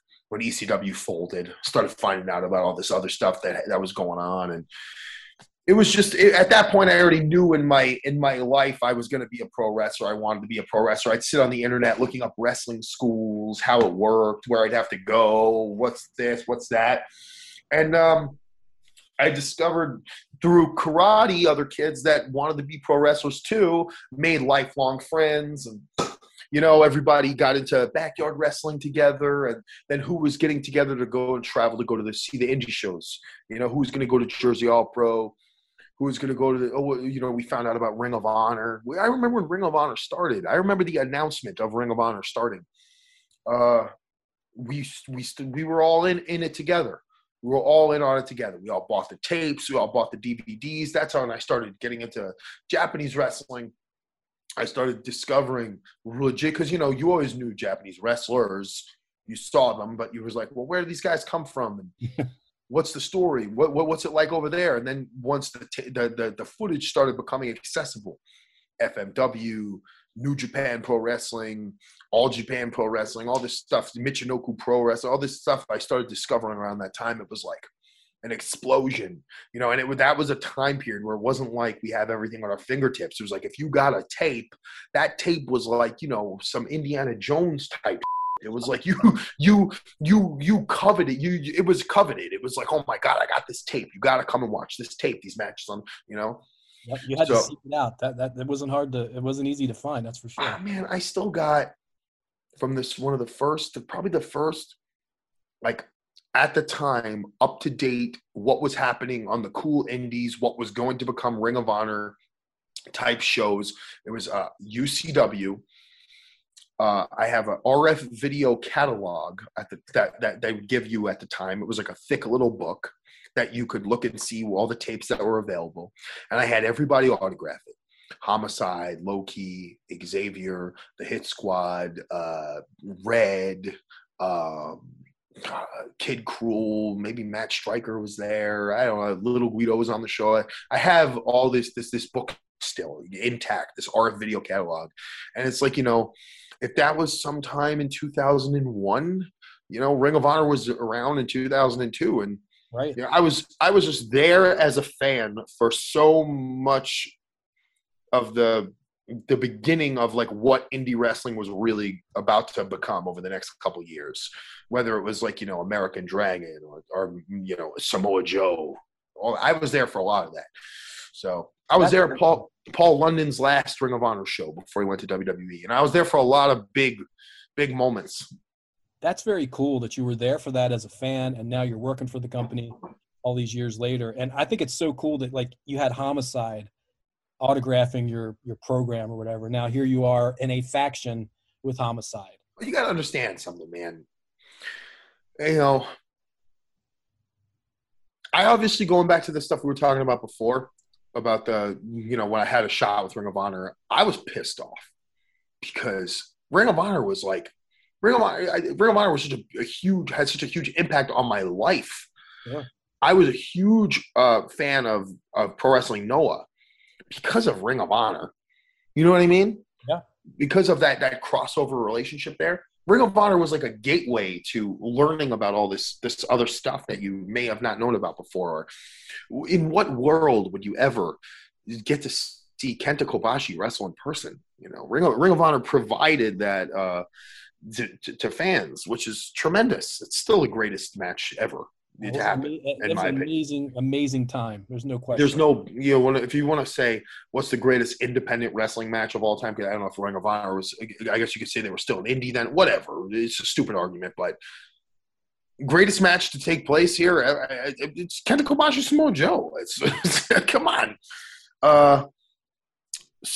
Ring of Honor, I mean, when I saw Kenta, when I saw Kenta for the first time, that Final Battle 2005 match with Low-Ki, that was like, well, this is what I need to do that with my life. This is what I want to do with my life. This is this energy that they've created here in this room. This is what I want to create. This is who I want to be. Like, so Ring of Honor, you know, had made it accessible for me to track down all this other stuff too, and be able to start following a promotion like Pro Wrestling Noah from pretty early in the company's time, and be a part of like that ride as a fan. Get into like, you know, get into pirating bootleg Japanese wrestling DVDs myself and all that stuff. You know, it's just because I was such a big fan. And I loved Ring of Honor, man. I was a pretty big fan of Ring of Honor for a long time, and yeah, to be able to be there now and be a part of it, and it's pretty cool. It's in my opinion, I know it may sound arrogant, but I think it's long overdue. But I retract that because, like I said before, everything happens for a reason, and you know, things lined up exactly the way they need to line up, because I wouldn't want to be in any other position than the position I'm in now. You know, I feel like I'm in a pretty good position, so I'm happy with the way everything's worked out. And it doesn't, you know, I love to look back on all those moments. I moved recently, and I went through an old drawer in my old bedroom, just full of ticket stubs from old Ring of Honor shows, and little things like when Liger came, we all threw streamers, and I have like a piece of the streamer that was thrown in the ring. And I remember like reaching out to touch Liger's shoulder when he was walking by on the way out in the entranceway, and just so many little things, man. The Ring of Honor was a pretty big part of a very important time of my life, you know, formative years. Yeah. Well, it's very cool that it's obvious by your story that you really became a fan of pro wrestling, and not necessarily the sports entertainment style of pro wrestling. Not that there's anything wrong with that. There isn't. And as you said, you know, you were a big fan during the Monday Night Wars, but I think gravitating towards the Ring of Honor style at that time, and New Japan, and all the Noah, all the Japanese wrestling, FMW, you mentioned it all. You clearly were not just your casual, well, I know about WCW and WWF and that's it. You really sought out, I guess, sort of, you know, the thing that only the real hardcore fans really knew about back then. You were part of that exclusive underground club, right, that knew those things. Well, we were all coming off the tail end of that ECW run. Yeah. And there was a sense back then of us versus them as far as the fans, the wrestling, the company. WWE was like, or WWF was like this pipe dream or whatever. It wasn't like guys just got jobs there and showed up, you know what I'm saying, or whatever. It was not like how it is now. And the fan culture now is like nothing could be bad. If you go on Twitter and you criticize something or whatever the story is or this and that, you will get eaten alive for it. You know, it's like nobody could say anything's bad. Everyone is, and that's it's a good thing in a way, that it's a way more positive fan culture now. It's almost like toxic positivity. But back then, people were going to tell you they didn't like something, and they were going to be real vocal about it. And I just was turned off with WWE. I hated when they changed the name from WWF to WWE. That was like a stab in my soul. First of all, I know it seems like such a trivial thing, but just in general, I was so into the indie stuff at the time. I was into Ring of Honor, and I started with accumulating tapes, All Japan Pro Wrestling and New Japan Pro Wrestling, and it was like I was in high school. I was into music. I was not sitting around anymore on Monday nights giving 3 hours of my time to television.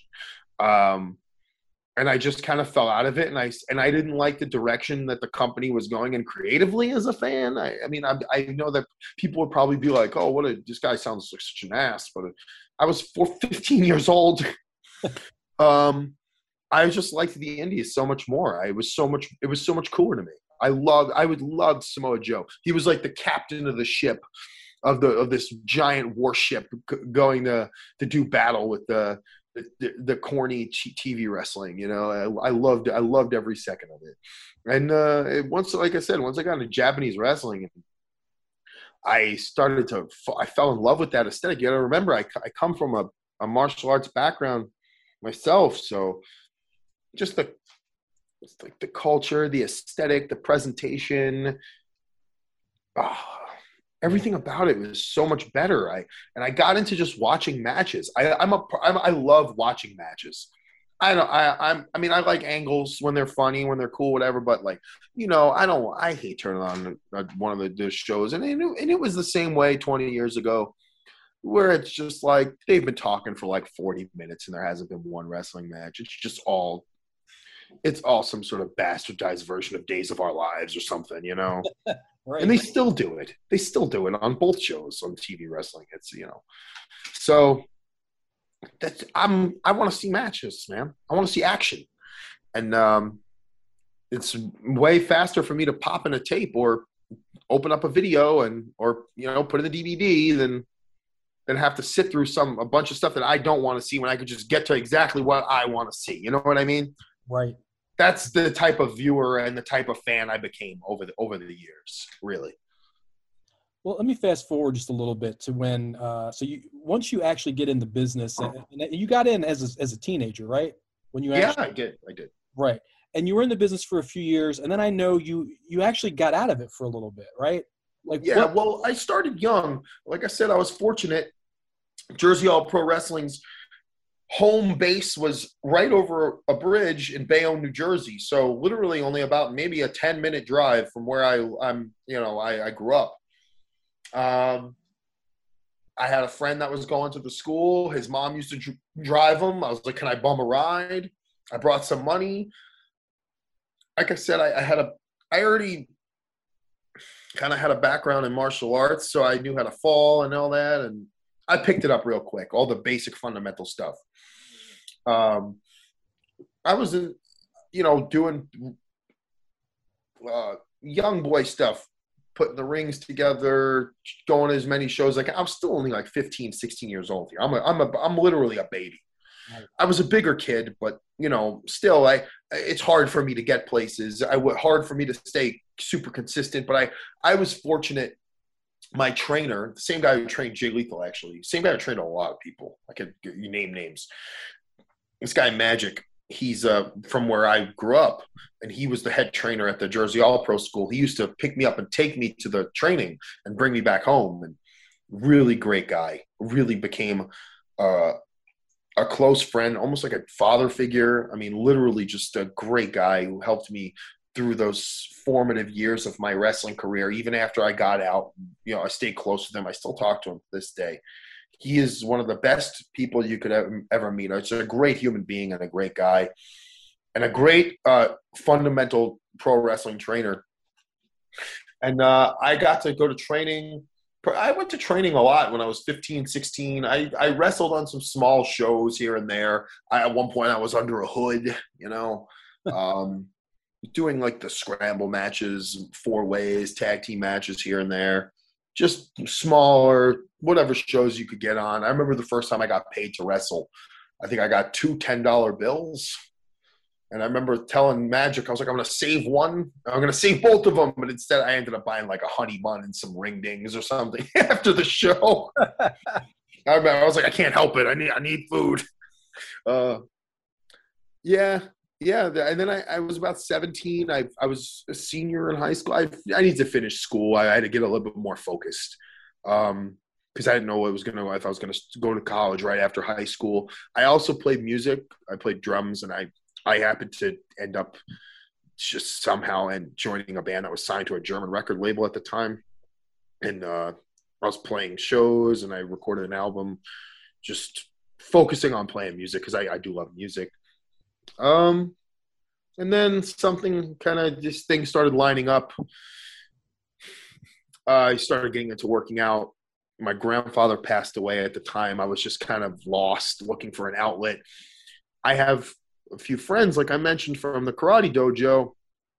One of them in particular is Alpha the Wild Simone's nephew. He actually wrestles for AEW NXT. His name's Sean Maluda. I don't know if you've heard of him. Okay. he was I've known him since I'm 7 years old. Another friend of ours, my friend Tyson, who became my tag team partner, Jaka, we were tag team for 2 years. We pretty much held the Evolve tag titles for 2 years straight. He was one of those kids too. We've known him since I'm about 6 or 7 years old. He was starting to want to take wrestling more seriously because we all backyard wrestled together, right? And we all went to training together. We all were playing the game a little bit in our high school years. And then Sean gives me the heads up that he's getting serious about it. And me and Tyson were close. And Tyson grew up right down the street from me. So we were like neighborhood friends too. Like, I mean, me and these kids experienced life together for all those formative years there, 14, 15, 16, 17 years old. So we're all pretty close, all wanted to be pro wrestlers. And I was like, okay, Tyson's getting into it. He's going to take it seriously because he was always the one that had like the real strict parents. They didn't want him involved. They couldn't know he was at the park wrestling, you know. And but he was super talented and gifted as an athlete. You could tell like he had something, you know. And I was always like, man, I hope Tyson takes it seriously one day. And when I found out he was gonna, I was like, huh, because we were super competitive, you know. I was like, that son of a bitch. I was like, I'll see you at training. And I hadn't trained at that point maybe or gotten in the ring for maybe about like 2 years or so. And I've just been going hard ever since, man. That's pretty much been it since I was probably about 19 at the time, 20. And the rest is history. The rest is history, you know. Right. A lot of training, a lot of seeking out training, a lot of training, traveling, miles, road, paying dues. All those good things. All those. Yep. Good things. Here you are, right here. You've made it. You're on the ROH Strong podcast. It doesn't get any bigger than that, Chris. Yeah, that's right, baby. And on that note, we'll take our final break. And then when we come back, we're going to play a little game that we like to call 10 Questions. 10 Questions. This is the prestigious one, Joe Hendry here to tell you about ShopHonor.com. That's the new location to go to for all things Ring of Honor merchandise. We've got an amazing selection with the prestigious Ring of Honor logos, but also we've got merchandise for all your favorite Ring of Honor stars. So go support the company, go support your favorite wrestlers, ShopHonor.com. I'll see you there. Hey Honor Nation! Check out the new and improved Ring of Honor shop at ShopHonor.com. ShopHonor.com turns ordinary online shopping into a truly immersive experience. Our new mobile-friendly design is enhanced for better navigation and search. The Recommended For You feature will showcase products based on your unique preferences, or find exactly what you want as you filter any category by your favorite wrestler, size, or color. Go to ShopHonor.com now.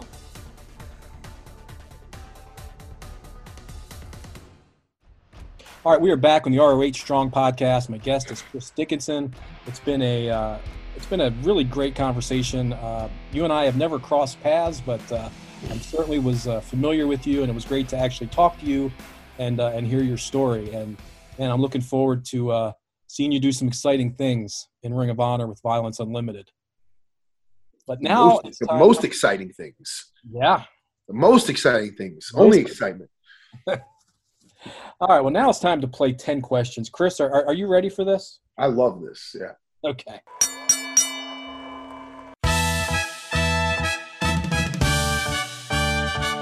And it is now time for 10 Questions with Kevin. All right, question number 1. What's something on your bucket list? G1. Oh, that's a good one. All right, question number 2. What's a subject you'd like to know more about?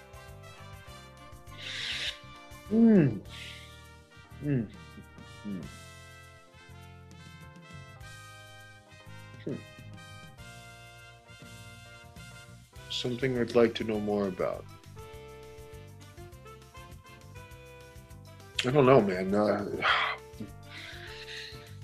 North Korea's nuclear program. How the hell do they really fund that thing? I know a little bit about it, but I don't know as much as I probably would like to. That is some. We're getting dark, man. We're getting dark. We're getting dark, man. Yeah, man. I don't think people really realize. I mean, we are going down a dark road here, but I wrote a book on this subject. I don't think people really realize how close we came to war with North Korea. Yeah, I think it's incredible how they they get these they do like they get contracts with these other Asian countries, and they send like North Koreans to go build buildings and stuff, and the North Korean government gets paid for it, and they just take all the money and put it into these programs. Apparently, instead of actually reimbursing the workers, they give them like nothing compared to like what they should be getting, and that's like how it works. That's like a way they fund them. Apparently, I remember I saw a documentary on it. I don't know why it crossed my mind. I'm being a chooch at this point. Well, it just sounds like a subject you already know something about, but I guess. Of course, no. You see, I get crazy like that. I'll just nerd out because I spend so much time in those hotels by myself. Right. I'll nerd out and start watching videos on YouTube about stuff. I like history and a lot of the more like contemporary last 100 years in history and World War I, World War II stuff. I do a lot of research on stuff just to keep myself interested and just try to be like, damn, there's a lot of this. I can't believe this stuff was going on only 60 years ago. I'm a nerd. So. All right. Well, hey, you're a strong nerd, so I don't think. Thank you. We're gonna call you a nerd. All right, you can call yourself one. All right. Question number 3. If you could have a conversation with any celebrity or historical figure, living or dead, who would it be? Wow, that's epic, man. That's deep, isn't it? That's definitely deep. Oh, Antonio Inoki. Oh, that's a great answer. All right, question number 4. Have you ever had a paranormal experience? And if not, do you believe in its existence? Oh. Well, I don't know. I wouldn't be able to give you the answer where it's like, I know for sure it was paranormal. Right. And I'm the type of person where I feel it's ignorant to say that something like that doesn't exist, or like say there isn't something else out there. You know what I mean? Right. I always just like to keep in the back of my head that though it may seem unrealistic, obviously, right? I think it's ignorant to think that there isn't something else out there, whether it is this paranormal side of things, or there isn't some sort of an afterlife maybe, or there isn't something else in the universe. Obviously, I think that would be the most realistic thing to assume, that there isn't that there's no chance in hell we're the only thing out there. Right. So I can't. Have I ever had a paranormal experience? I believe. I was going to say something like going to my grandfather, right? I feel like when people die and they leave Earth, right, and they leave their body, their whatever their physical being is here. I mean, whether or not there is an afterlife or there is some sort of paranormal thing that goes on after death,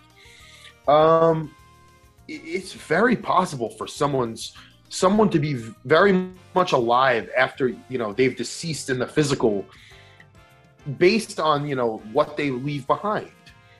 Like, my grandfather, for example, and it could go, anybody could say it's, I feel like there was periods of time, even after he passed away, where he was never more alive, even more so than when he was here physically, because his spirit's living on through me and my family, right. And he's constantly being celebrated, and we're constantly talking about him. And then this person's spirit finds ways into your life, influencing you and all these, and making things happen, even though they seemingly don't even exist anymore. I mean, look at artists that became famous years after they died, things like that. Right. I think that's, it's a shame. It's wrong to think that somebody, when they die, that they're dead. I think that the people could still be very much alive even after they've left Earth physically. You know what I mean? Absolutely. Yeah. So you will not say that it doesn't exist, even though you may not have had what would be categorized as a paranormal experience. Sure, yeah. Yeah. Okay. Well, yeah, I think I'm with you on that. I'm the same way. Like, I want to believe it, but I haven't had an experience myself. I mean, I would love to have a paranormal experience. Me too. I hope at least a positive one. Yeah, me too. Like, I watch all the ghost shows, and I want to have some kind of interaction, but it hasn't happened. Yeah. All right. Question number 5. What TV show are you currently binge watching, or have you binge watched lately? And I guess with your schedule, you might not even have time to binge watch anything. No, I'm not a big TV guy, to be honest. I don't watch TV shows. Okay. I have a few favorites that I have watched over the years that I always call back to whenever anybody wants to talk about TV. God, speaking of paranormal, wild, crazy stuff, I did watch a few episodes of the Heaven's Gate show on, I think it's on HBO or one of those apps, or it's about the cult Heaven's Gate. Yeah. The people who think like they were going to be taken away in UFOs. Yeah. So talk about paranormal. I watched a few episodes of that, but Joey Janela was like telling me last year around this time, you got to watch the show Oz. You got to watch Oz. I never watched it before. I watched about like 3 seasons and I was like, I can't do it anymore. I can't. And this was like when everything was really shut down, so there was nothing else to do. But as far as like, I'm not the type of person that could sit there for 8 hours and watch anything. I could watch wrestling, but I'm not a big TV show guy. My favorite shows are like Californication. I loved X-Files. Obviously, I'm a big David Duchovny fan. So I liked Sopranos. Obviously, I thought Sopranos was good. What else? I watched the first 2 seasons of Stranger Things, but I watched them with like my girlfriend at the time. Not a really huge TV show guy. I like shows on. I like shows on YouTube more. I like that 15-20 minute range. I have a short attention span. Okay. Yeah, I think people should watch the New Japan Strong show on New Japan World, and they should watch Ring of Honor Wrestling. I think those are the 2 shows. Yeah. Good call. Thanks for doing that for me. There you go. All right. Question number 6. What's something popular that you don't see the appeal of? Oh God, we're gonna have to. We could do a whole podcast of that. Believe me, I'm with you. Do you have like maybe 6.5 hours? maybe we should get somebody to film a documentary about this. Oh God, I don't know, man. I could forget about it, dude. We could. What's something popular? I don't know. So much, dude. It's just, God, I don't know. Just the think about so much stuff the last year that just was rough. If it comes to mind and it makes you think, damn, that sucked, that's probably what I'm thinking too. You know what I mean? Gotcha. Question number 7. Do you have a celebrity crush? Oh my God, yeah, of course. And who would that be? Like they can't be in wrestling. They could be let's just kind of think outside the box. Could be any. Any box. I don't know. I like the old. I'm like in love with I have like huge crushes on the OG Joshi girls, like Manami Toyota. But my favorite, my number one crush ever is Takako Inoue. This is the type of nerd I am. Like there's some extreme levels to this. It's terrible. But yeah, no. Celebrity crush. Oh yeah, you guys interviewed Homicide, and all he said was porn stars, right, or something. That is what he said. Yeah. Well, I'm not gonna lie. Brody told me about that, and I died. And I was like, well, I'd kind of have all the same answers, to be honest. But that's not a road I really want to go down here. So, I celebrity crush. I don't know. I don't really like. I don't know. I'm trying to think of like who's in the movies that I think is like super hot or something. I haven't really. I don't know. I always liked. When I was like a little kid, I really had a crush on Baby Spice from the Spice Girls. Baby Spice. Remember that one? I remember the Spice Girls. Yeah, she was the blonde, right? Yeah. Or back in the day, you know who I used to think was like super dupe, like insanely hot was Dawn Marie. Yes. Yeah, Dawn Marie. She's so hot. Question number 9. Do you have any hidden talents? Is there something you're good at that we don't know about? I play music. I don't know if that would be a hidden talent. It's kind of like out there. I play drums, play a little bass. I fish like pretty extensively. Not as much as I was when I was living in Massachusetts, but I'm I routinely at one point, and obviously there's only so much skill could bring you, but based on the factors of the migration and the stocks of the fish and everything. But there was one point where I was slaying like 30-40 pound striped bass on a daily basis. Wow. During the season. I fish, and I've fished for multiple species of fish, and requires different angling methods and gear and all that stuff. And I've spent thousands upon thousands of dollars on stuff for different types of fishing to target different species. Just Do you have one of those little like floppy fishing hat things? I have many floppy hats and fishing hats. I have a fishing kayak. At one point I had an off-road vehicle just to basically like drive on open beaches in the Cape in Massachusetts, like through the woods and stuff. Like, it was at one point I was really going after it pretty hard. So I love the fishing, and I grew up with it. My dad was a surf caster. If you look up what surf casting is, it's basically the primary target fish for me is a striped bass. You can look up what a striped bass is. Some people call it rockfish. Striped bass and bluefish. I fish off I fish salt water, mostly in fast moving water. Inlets. I fish mostly at this place called the Cape Cod Canal. You can look that up if you want. It requires a totally different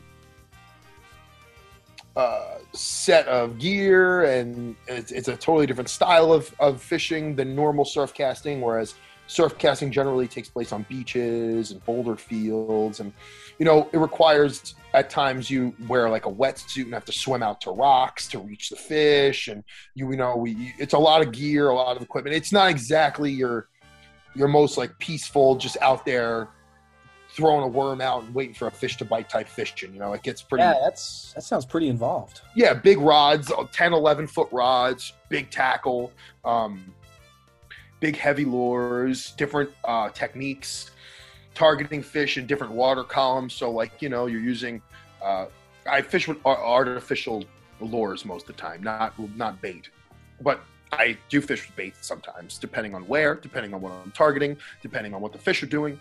I'll sling bait. I'll live line. I've live lined bait before. I'll throw chunks.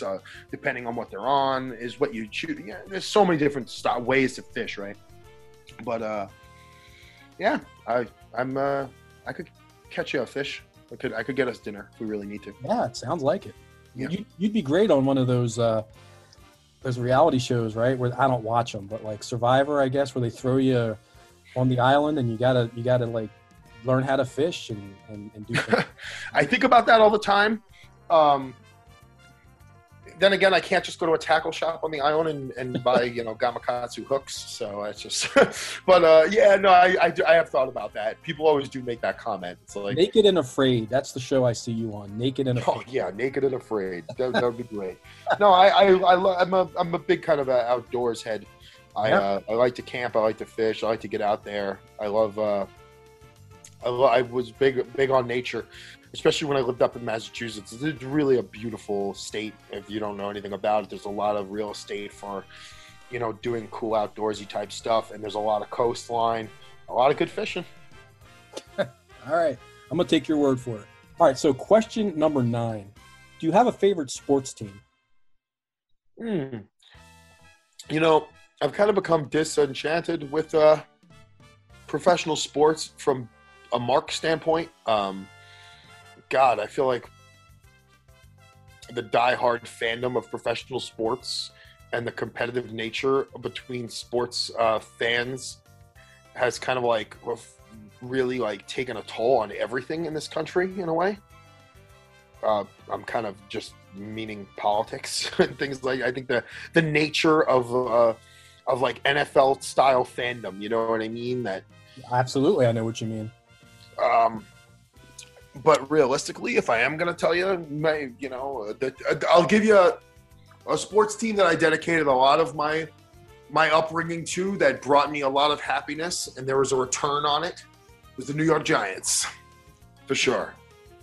The New York Giants. The New York Giants, in my opinion, they are one of the most important, if not the most important franchise in the NFL or pro sports. I mean, in terms of the NFL, you have no New York Giants, you have no New England Patriots inevitably, because you want to go back to when the Giants really took strides and became the New York Giants of that mid to late 80s, early 90s. We're talking a team built around, look at like any team sport, it all starts in the front office. You had Parcells, you had Belichick. What a lot of people don't realize is wide receiver coach of that team was Tom Coughlin, who inevitably became the coach of the New York Giants.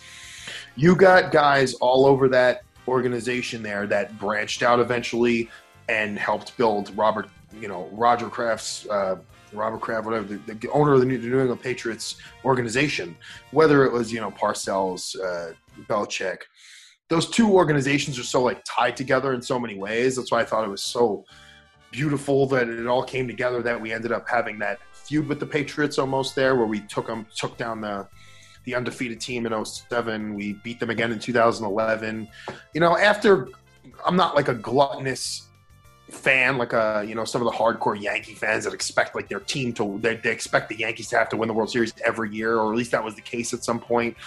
Or a lot of those really crappy New England fans that believe that the Patriots are going to win it every year. Well, that was the case because they pretty much did. They pretty much did. Yeah, they were in the Patriots are the greatest sports franchise of all time.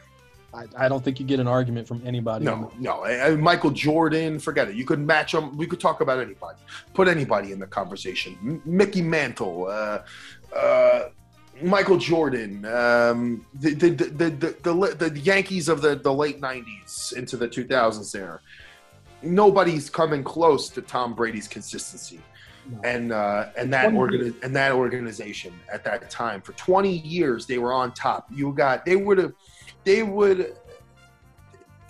It's unreal, but the Giants had their number, and so the New York Giants, I would say, if I had to rank one team as my favorite sports franchise that I love and I'll always look back on and kind of just throw a little chest bump and be like, hey, that was fun, was the Giants. Okay. Well, yeah, I get that. The Giants, a lot of history there.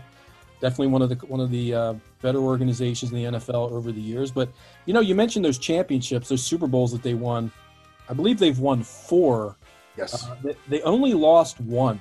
Do you remember the one that they lost? Oh, yeah. Because that was the first one that I obviously wasn't a conscious, alive kid when they beat the Buffalo Bills, and I wasn't alive when they won in 1986.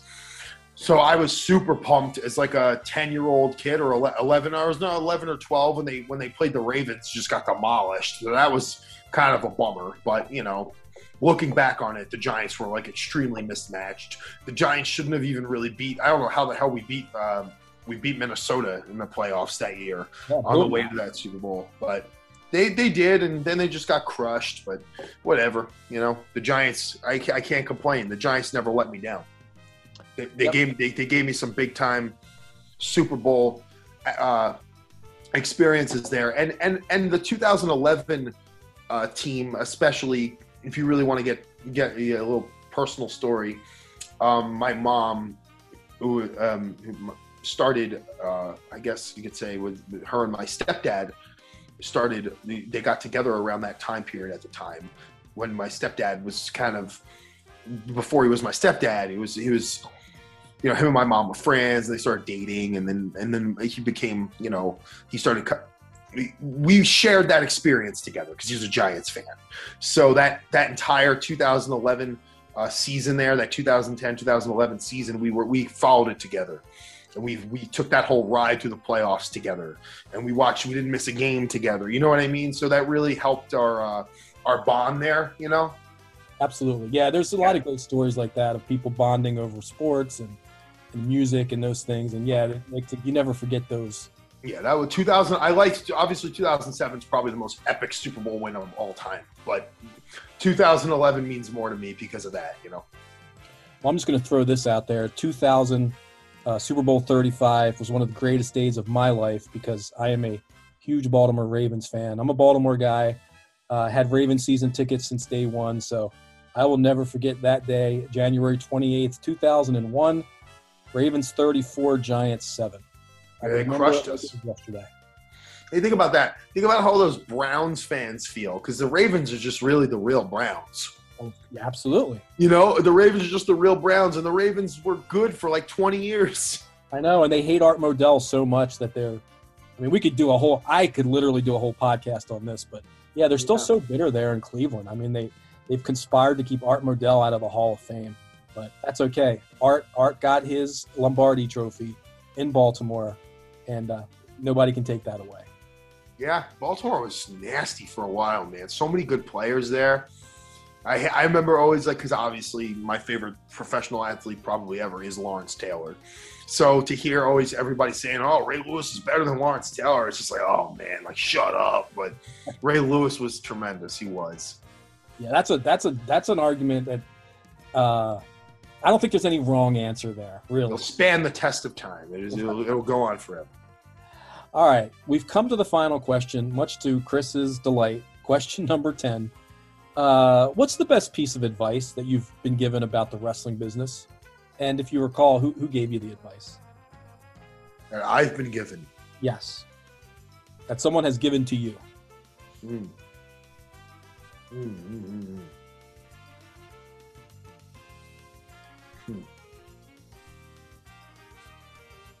Apparently you haven't gotten a lot of good advice. I've gotten so much. I would say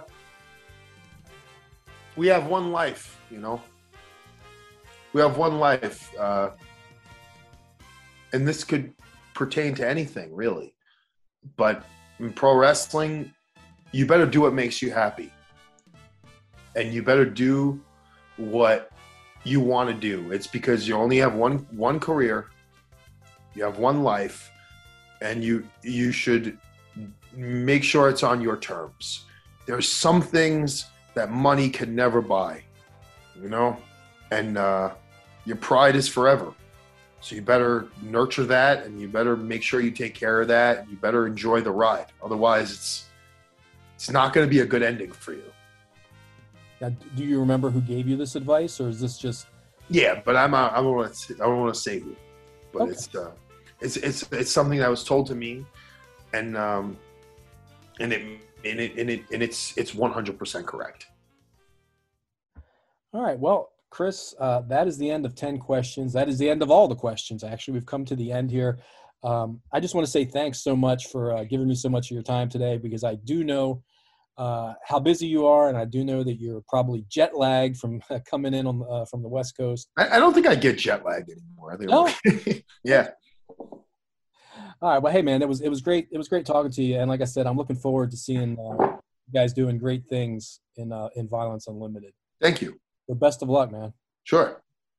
All right. And I want to thank everybody out there for listening. And remember, a new episode of the ROH Strong podcast drops every Monday morning on ROHWrestling.com and most podcast platforms. Keep it locked on to ROHWrestling.com and ROH's social media channels. That's at Ring of Honor on Twitter and Instagram, Facebook.com/Ring of Honor for news regarding upcoming episodes. Also, for the latest ROH news and views, read my column, X-Files, every Friday on ROHWrestling.com. Until next time, this is Kevin Eck saying, stay safe, and let's all be ROH strong.